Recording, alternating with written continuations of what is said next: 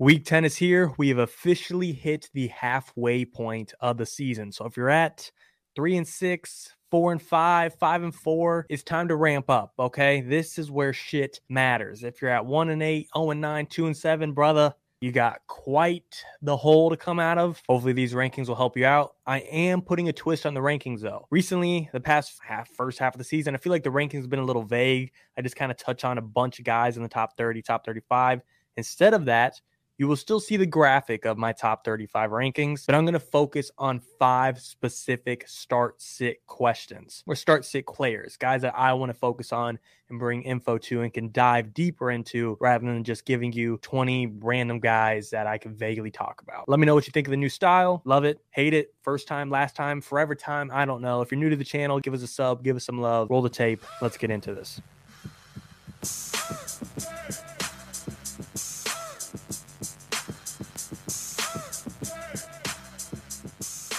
First start on our brand new start sit video, Mr. Brian Robinson. I am tired of the B-Rob slander. I'm done. I've had enough of it. Every week I hear about B-Rob having some type of excuse why people don't like him. He's facing the #1 run defense. This matchup's really hard, or Antonio Gibson this, or Chris Rodriguez has X amount of snaps or X amount of carries. Enough. Brian Robinson is the RB9 on the season. Argue with that. Okay, it's not like he's this top 25, top 20 guy I'm trying to convince you is better than he is. He's the RB9. He's top 10. He's ahead of Bijan Robinson on the year. I don't care who he plays going forward. He's a start from here on out until something drastic actually happens. Speaking of matchups, though, I said I don't care about him. This week, he does have a favorable one. He faces the Seahawks, who on the season are giving up the 10th most points to running back and have given up the 4th most touchdowns per game to running backs. I'm in on B-Rob. You should be too. And in this new start-sit style, I'm going to be talking about not just running backs and wide receivers. I'm going to go into quarterbacks and tight ends as well. Maybe you'll like that. Maybe you won't like that.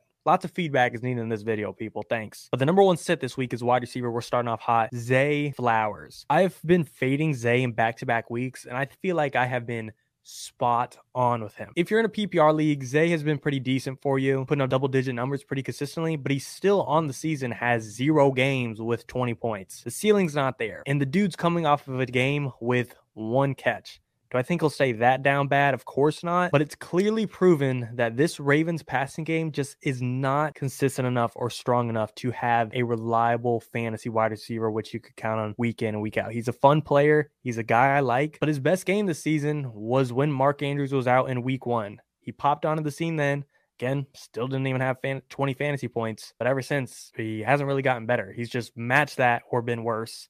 I love the dude, but every week I see him in these top 20 rankings, and he's outside of the top 36 wide receivers on the season. It's just a little too much love out there for Zay Flowers. I feel like I'm a Zay Flowers believer, but even this is a little too hot for me. Talking about a wide receiver I do think you should start this week, or second start, is Mr. Deebo Samuel. This one might be a little obvious, but I could still see some hesitancy out there because Deebo's risky. He's put up some duds. However, he's been practicing in full this week, and I don't know if anyone's noticed. Ever since Deebo's been out, the Niners have been 0-3. There's a correlation there if you're asking me. Can't prove it, but maybe Deebo Samuel appearance this weekend versus a tough Jaguars team will show, hey, maybe this guy, we do need him after all. He's averaging 14 points per game on the season in PPR leagues, and I think with him practicing in full right away on Monday, it showed he didn't even really need the bye week to be fully rested. It just added on to that, so he's going to be 110% ready to go. I'm no doctor. I'm talking out of my ass a little bit on that, but vibes-wise, I think the bye was more than we needed, and it's just a nice cherry on top to throw into his health. Speaking of the Jags, this is a favorable matchup. They give up the 11th most points to wide receivers, the 12th most yards per reception. We love a little yak love for Deebo.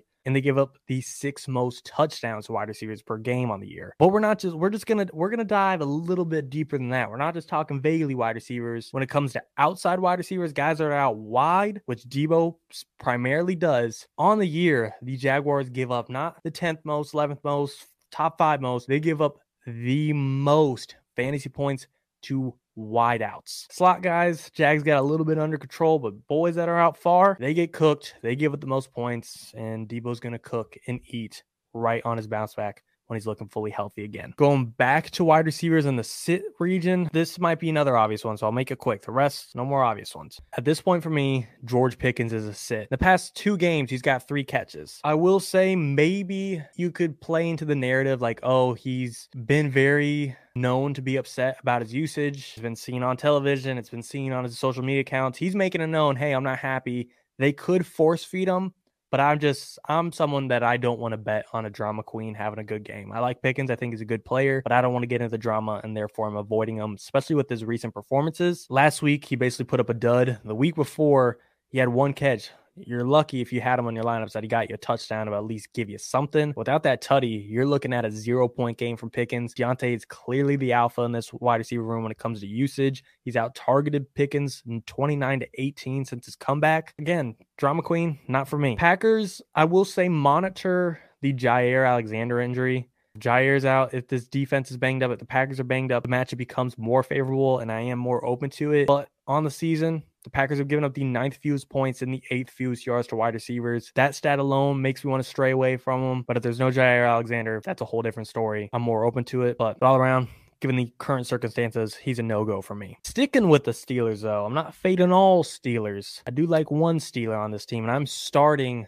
Jaylen Warren. Najee Harris, you're not my guy. Jaylen Warren, you are. On the year in PPR, Jaylen Warren's outscored Najee. He's averaging more points per game than Najee. He's averaging more yards per carry, more yards per reception, more yards per touch than Najee. He might just be better than Najee. And the Steelers are kind of finally realizing this. If you look at the usage between Jaylen Warren and Najee, it favors Jaylen. When it comes to anytime the Steelers got to buckle up and win, 3rd down, long down and distance, 2-minute drill, Jaylen's getting the usage over Najee. And earlier I just pointed out the fact that the Packers are a pretty tough matchup for wide receivers. When it comes to running backs, it's pretty favorable. On the season, to running backs, the Packers give out the 9th most points, the 8th most rushing yards, the 8th most receptions, and the 10th most receiving yards. All things Jaylen Warren excels in. He's better than Najee. He needs to be above Najee. He is above Najee, and he needs to be in your lineup. Our 3rd sit of the week is Gus Edwards. I'm really sticking with the same bunch of guys. Talked about Zay Flowers, talked about Pickens, talked about Warren. Now Gus the bus. Gus ain't it for me. He's even a sell for me. He's averaging 20 fantasy points per game. He has 0 receiving upside. He has 6 catches on the season,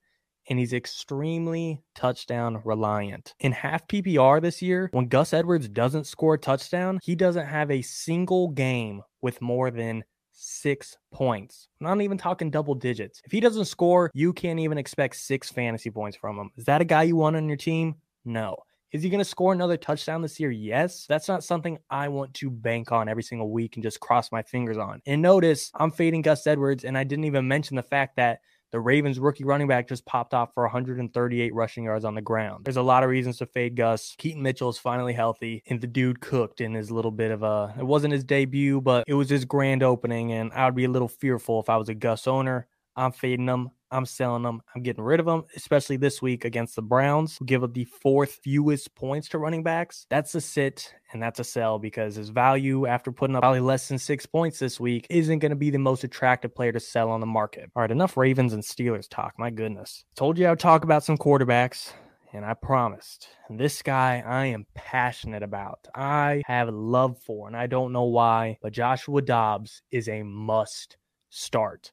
He is QB 10 on the season. Oh, QB 10. It doesn't matter if he's on the Cardinals, the Vikings, whatever. QB 10, you can't argue with that. And before this week, somehow, Joshua Dobbs was only owned in like 20% of leagues. What the hell is going on there? This brother hasn't been owned when he's been a top 10 QB on the season. That's outrageous. The counter argument to Joshua Dobbs is, oh, this week he has a tough matchup versus the Saints. He had a tough matchup versus the Ravens 2 weeks ago, who gave up the 2nd fewest points to quarterbacks. Guess what he did? Dropped 25 on their dome. He didn't drop 25 real points there. The Cardinals still lost, but he dropped 25 fantasy points. That's what matters for me and you. And I don't want you to look at Joshua Dobbs like a Justin Herbert, like a Lamar Jackson, like a Tua, like a Josh Allen. But when you have those quarterbacks on your fantasy team, you don't go, oh, I'm going to sit Josh Allen this week because he's got a tough matchup versus the blah, blah, blah team. Josh Dobbs isn't that elite, but he's a top 10 fantasy QB, so you should be looking at him with the mentality of, I don't really give a shit who he plays. He's been there. He's done that. Since week 2, he's averaging 18 fantasy points per game on this year. That's more than Purdy. That's more than Goff. That's more than Trevor Lawrence. All I'm saying, Josh Dobbs isn't at elite level, but he's damn near close. and he's a must start moving forward. As I mentioned, Jay Jett is going to be back soon. Not this week. No one's starting sitting this week, but he's a guy I wouldn't mind being invested in. All right, this is a guy I'm not passionate for. I'm infamously wrong about this guy. Sit of the week.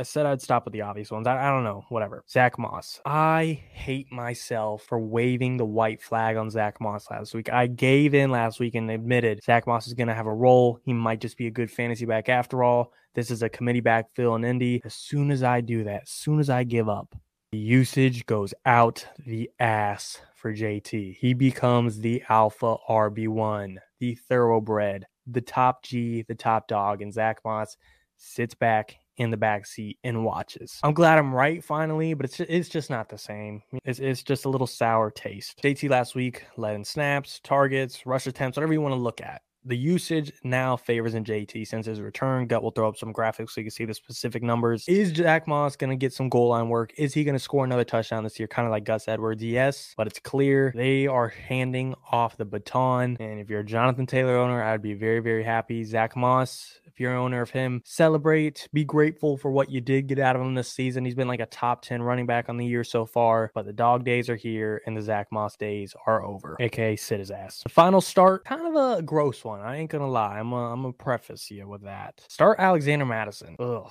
I know. Wow, I am really sticking with the same teams, aren't I? Joshua Dobbs, Alexander Mattison on the Vikings. We're talking about Jalen Warren and Pickens, talking about Zay Flowers and Gus Edwards. Alexander Mattison, start him. Look, I don't think Alexander Mattison is great. I don't. But is he RB24 in the season? He's an RB2. That's what you draft him to be, and that's what he's doing. Me and Nick were talking about this the other day. You're not getting consistent play out of Mattison like you would want, but you're getting a little up and downs to where if you average it out, it doesn't look consistent, but it is consistent, and it's a decent play. RB2 numbers. Saints are a tough matchup.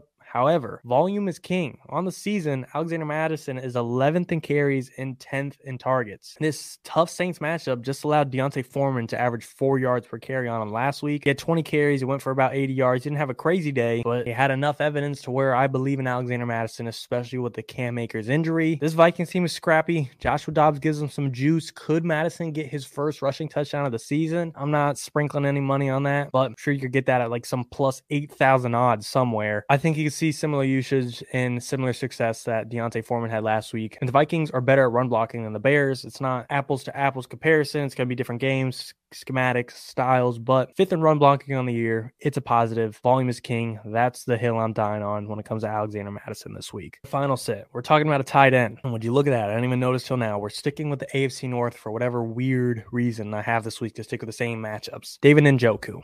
Sit his ass. Similar to Zach Moss. If you started him last week, I'm glad you were able to turn that lemon into sour lemonade and get the 12 fantasy points you got out of him. I don't want to hear, well, he had 6 targets and he had a touchdown. That's good. I'm glad you enjoyed that. Quit while you're ahead, okay? Heading into week 10 isn't the week to double down and run it back and start him again. And if you missed out on him last week, you threw him on the bench and now you're like, shit, is he going to have a back-to-back week good fantasy performance? And now you want to start him because you have FOMO, fear of missing out? No. Don't chase, okay? David Njoku needs to be on your bench. The Ravens give up the second fewest fantasy points to tight ends. And if you want to get into the deep numbers, I don't have a concrete take on this yet, but it's something I'm looking to build off of as the sample size grows. Since Deshaun Watson's return, so I'm not going into like the Baker Mayfield days because I want it to be the sample size we want to look at. Since Deshaun Watson has been a Cleveland Brown, David Njoku performs better when he's not with Watson than when he is. Without Watson, he averages about 2 extra fantasy points per game, gets an extra catch a game, and he gets about 17 extra yards a game. It's a little something. You could chalk it up to be what you want. Oh, Deshaun was hurt. Deshaun is rusty. Look, I wanted Deshaun to bounce back too this year, but I don't think we're ever going to get the Texan Deshaun ever again.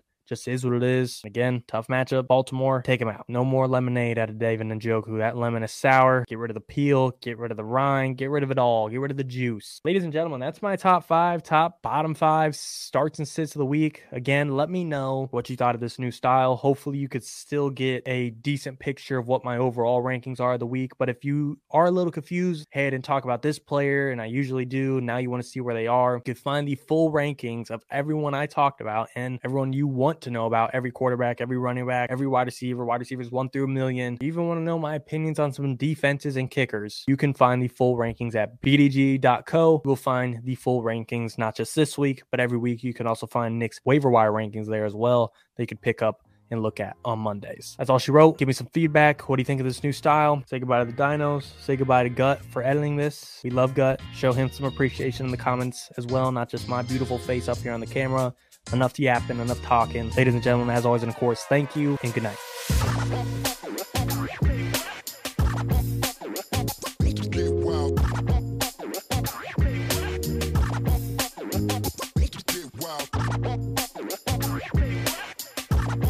Save big on brunch for mom, all in the Kroger app. Get 16-ounce packs of flavorful Angus 90% lean ground sirloin for $4.99 each with a digital coupon. Then buy 2, get 2 free on 12 packs of delicious Coca-Cola, Pepsi, or 7-Up, all with your card. Shop these deals at your local Kroger, less than 5 miles away. Or tap the screen now to download the Kroger app to save big today. Kroger, fresh for everyone. Prices and product availability subject to change. Restrictions apply. See site for details.